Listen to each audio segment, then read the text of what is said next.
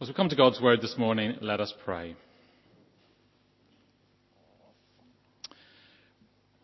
Father God, your word is a lamp unto our feet and a light unto our path.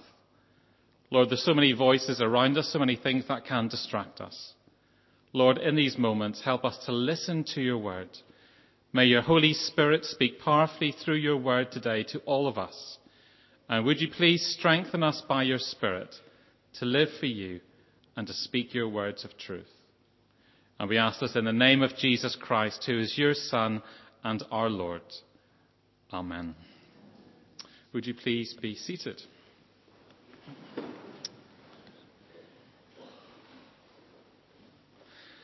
Let me introduce you to Bill. Now, just to make it really clear, Bill is not a real person. So don't speak to me afterwards and ask how Bill is, okay? Bill is not a real person, okay? Bill, you know him in your church family. You see him often at tea and coffee afterwards, and you want to pray for him, because that's what we do in a church family. So how do we pray for Bill? Well, you know he's got a dodgy leg, and you want to pray for him. You want to pray for medical care for Bill. What else do you want to pray for? His dog passed away. He lives by himself, and therefore it's been a real difficulty for him. He's grieving. You know what it's like, you're so close to animals. He is grieving because his dog has died. So we're going to pray for Bill.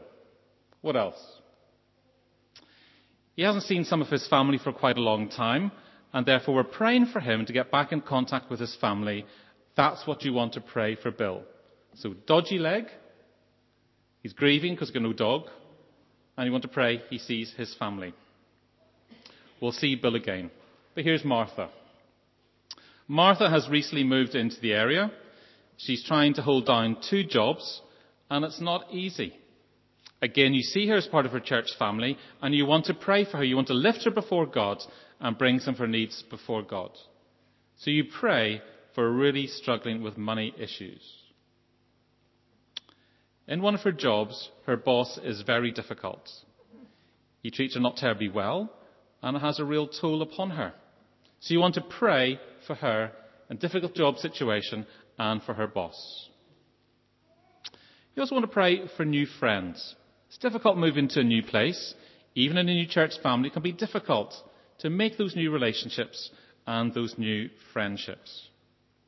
So that's how we're praying for Martha and for Bill today. Now keep those 2 people in your mind, and we're going to come back to them in a few moments' time.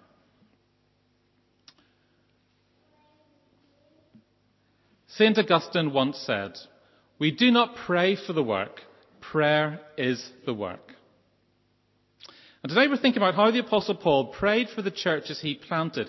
We're going to learn from his priorities, his attitudes, his way of looking at the world and the Christian life. And we pray that as we come to school with Paul, we will learn in prayer, and we will learn how to pray, perhaps in a different way for people who are around us. We are not naturally born prayers. We need to understand what it is to pray. Do you remember the disciples went to Jesus? "Lord, how should we pray?" And he gave them the Lord's Prayer. So I'm going to pray today that we'll be humble enough to say, "Lord, I don't always know how to pray. Would you teach us through your apostle how to pray?" And the first thing we're going to think about is thankfulness. Does that little boy in the picture look thankful? As you can see, just the shadow of a huge big turkey behind him. He's thankful. That's the first thing we see, that Paul starts his prayer with thanksgiving. So if you don't have your Bibles open, it'd be really helpful to turn again to 2 Thessalonians chapter 1. If you do have one of the red pew Bibles at the end of the pew, it's page 203 in the New Testament sections. And we're going to look at this in a little bit of detail. 2 Thessalonians chapter 1, page 203. He begins his prayer for the Thessalonians with thanksgiving. His heart is full of gratitude, and it reminds us that all that we have is from God. It is by his grace and goodness that we have all these good things we enjoy. So he starts our priorities, get them right, and point us in the right direction. Starting with thanksgiving is always a good thing. And Paul is just overwhelmed. He sees the great things. He sees the works of God in the Thessalonians, and he wants to give thanks. Look at verse 3.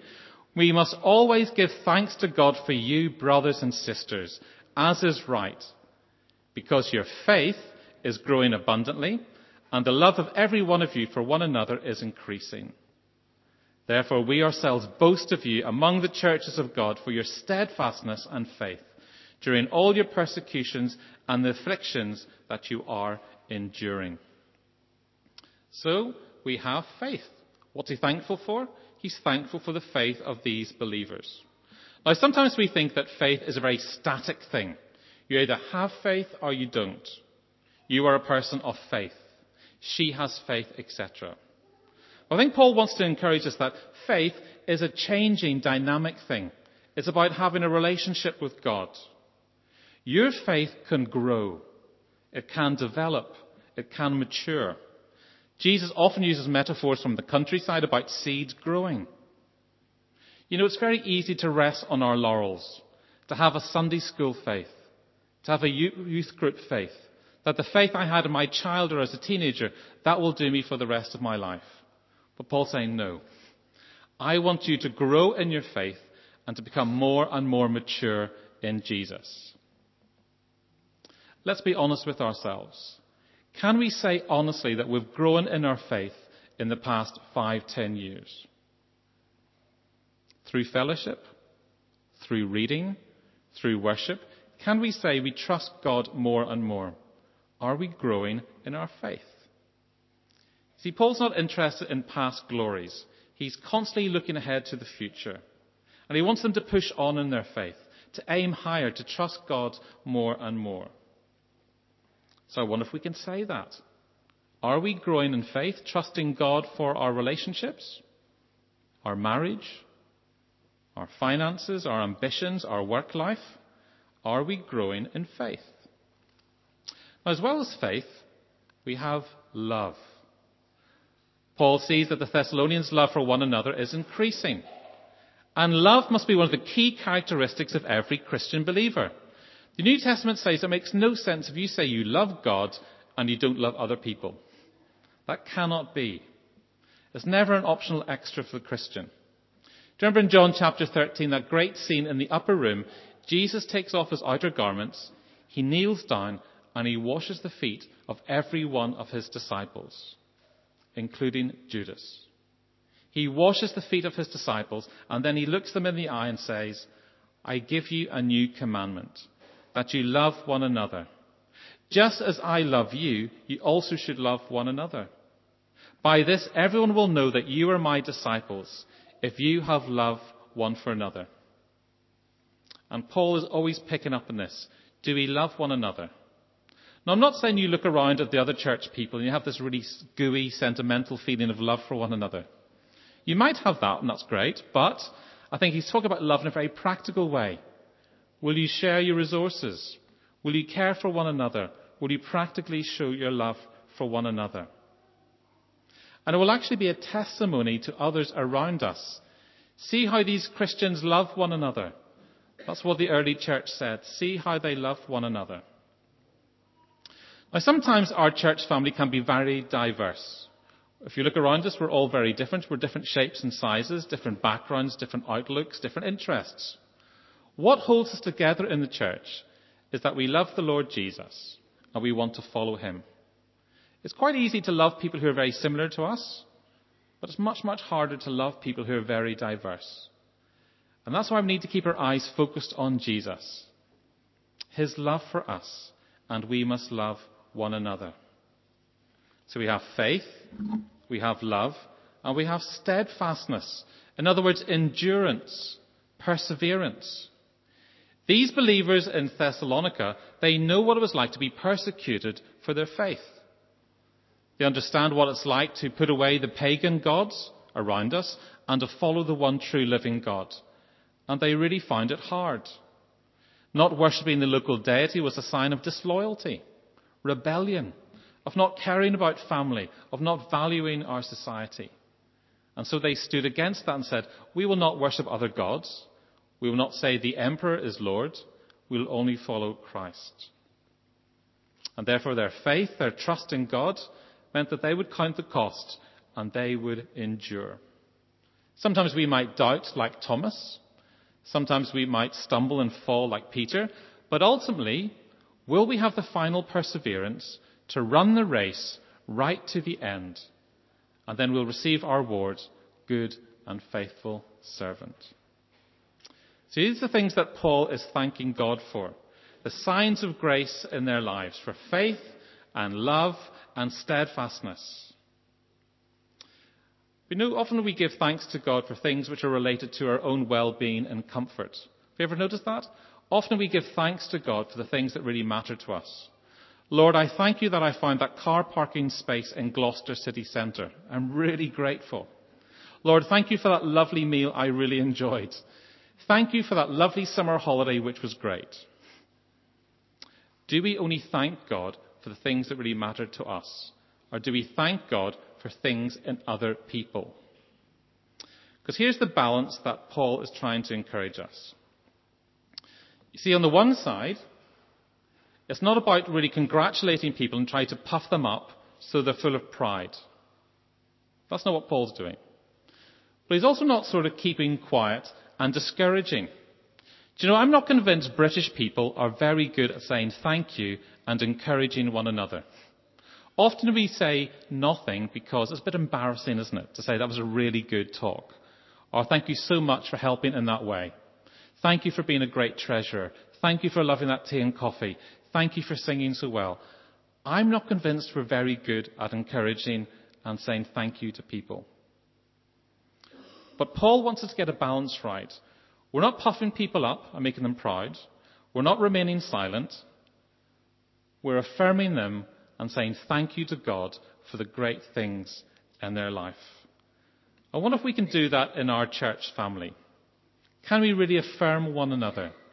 Can we say thank you for the good things that are going on in your life?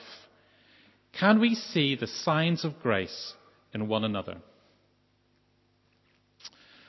So we see thanksgiving in Paul's prayer. He says thank you for the faith, the love, the endurance, the steadfastness. But then we also need to think about the sense of justice. Paul is thanking God that these people are enduring. They're persevering under real trial. But as always, Paul's vision is on the future. It's not just about the here and now, it's towards the future. And one day, God's people will be vindicated. There will come a time of justice when every truth is uncovered and every wrong is righted. When will that be? When will justice come? We were singing in one of our songs about justice flowing like a river. When will that be? We'll look down in verse 6 of our reading. For it is indeed just of God to repay with affliction those who afflict you, and to give relief to the afflicted as well to us. When the Lord Jesus is revealed from heaven with his mighty angels in flaming fire, inflicting vengeance on those who do not know God, and on those who do not obey the gospel of our Lord Jesus. Folks, these are really challenging and sobering words. But what we can't do is just cherry pick our way through the words of Jesus. Cherry pick our way through the New Testament. Well, we like that, but we don't like that. Even in our gospel reading, Jesus talks about one day there will come a time of judgment. Jesus says there will come a time when he comes like that Son of Man in great glory and power, and there will be a separation, sheep from goats, the believer from the unbeliever. The New Testament knows nothing about universalism that says that everyone one day will go to heaven. That's not what the Bible teaches. It's a really sobering reality that one day some people will be lost and some people will be put away from the presence of God. You see, God is a God of blazing holiness and perfection. We sang in our first hymn, Holy, holy, holy, Lord God Almighty. God cannot turn a blind eye to injustice and suffering and evil. But we will not always in this life see a sense of justice and everything being put right. I'm sure many of you remember the terrible regime of Pol Pot in Cambodia. In the 1970s, we had the genocide of the so-called killing fields of Cambodia. His extremist communist regime, they wanted to turn back history to year zero. He got rid of any opposition or enemies, and then he went for the scientists, the academics, the intellectuals. The rest of the population were set to work in the fields, enduring terrible hardship. It's reckoned that in that period in the 1970s, nearly 2 million people died, a quarter of the population of Cambodia. But did you realize that Pol Pot and his senior leaders were never really called to account? They never went to a war crimes trial or an international court. They never had to answer for the blood on their hands. And Pol Pot died peacefully in his bed in 1998, aged 72. And we cry out, "Why, Lord? Why such injustice? Why does such horror and evil happen in our world time and time again? Lord, do something. This is wrong." But God will act. Judgment will come. And that future certainty of Jesus coming as judge is a good thing, for it puts our present suffering and trials into some sort of eternal context. Because we trust in Jesus, who is loving and kind and just. And don't we want a judge like that? There'll be no corruption, no bribery, no miscarriages of justice. This will be perfect, pure justice. And Paul prays for the endurance and steadfastness of these Christians. And he encouraged them by teaching about the future. Don't lose heart, Paul is saying. Trust in God. Trust that he is righteous and true, and one day justice will be done. Hang in there. So if Paul's prayer is starting off with thanksgiving, if he thinks about justice that will come, we also need to think about glory. Where on earth do we see glory? We'll look down at verse 11 of our reading. Verse 11. To this end, we always pray for you, asking that our God will make you worthy of his call and will fulfill by his power every good resolve and work of faith, so that the name of our Lord Jesus may be glorified in you and you in him, according to the grace of our God and the Lord Jesus Christ. Paul prays that we won't just be people of good intentions, but that God would fulfill by his power every good resolve and work of faith. Does anyone have any New Year's intentions? Anyone make New Year's resolutions? They last till what? 11th or 12th of January, maybe? Isn't that why gym membership is always so much higher in January? By the time it gets to November, December, it's very quiet. We're all full of good intentions, but Paul prays that every good resolve and every work of faith, it would happen. Very naturally, people of faith produce works of faith. We can see works of faith in an individual's life, or maybe in a wider community or national life. We want to see good works inspired by our Christian faith. Why? So that the name of Jesus would be glorified. Here's a picture of some footballers from Ecuador. They scored a goal in a World Cup and they immediately gathered together as a team, fell on their knees, pointed towards God and prayed. And quite extraordinary, a lot of the football commentators at the time were a bit bemused. They didn't understand their celebration. And somebody had to explain to them they're actually praying and saying thank you to God that they could glorify him through their sport. Now, I'm not saying you need to be a footballer from Ecuador, but I am saying, how do we glorify God? In the day-to-day of our lives, through our language, through our relationships, how do we glorify God? By how we treat other people, by how we spend our money. How do we glorify God? There's a very old-fashioned Westminster Catechism that has a question and answer about the Christian faith. Question 1. What is the chief end of man? Man's chief end is to glorify God and to enjoy him forever. Isn't that great? What's our main purpose as Christian men and women? To glorify God and to enjoy him forever.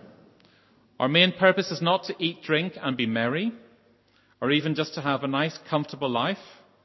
Our chief goal is glorifying God through the Lord Jesus and to enjoy him forever. And that might be costly, it might be hard, but that is what we're called to. So as we finish, let's go back to Bill. Do you remember Bill?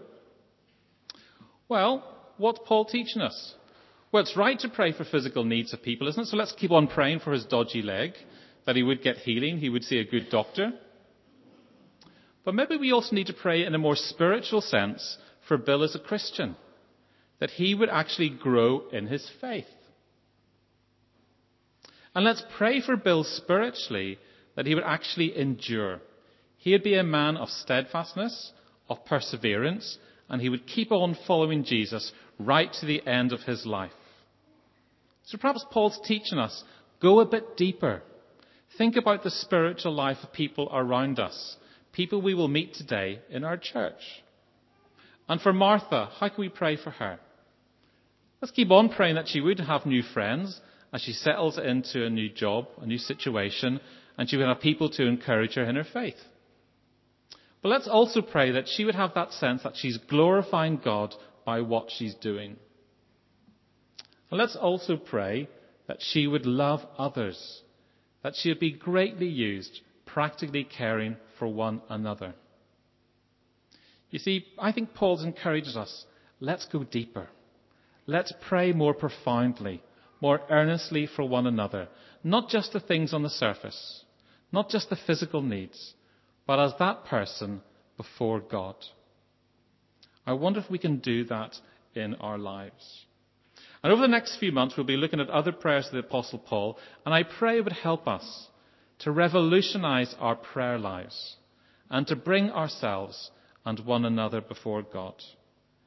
And I pray that God would bless us as we look at his word. Shall we pray together?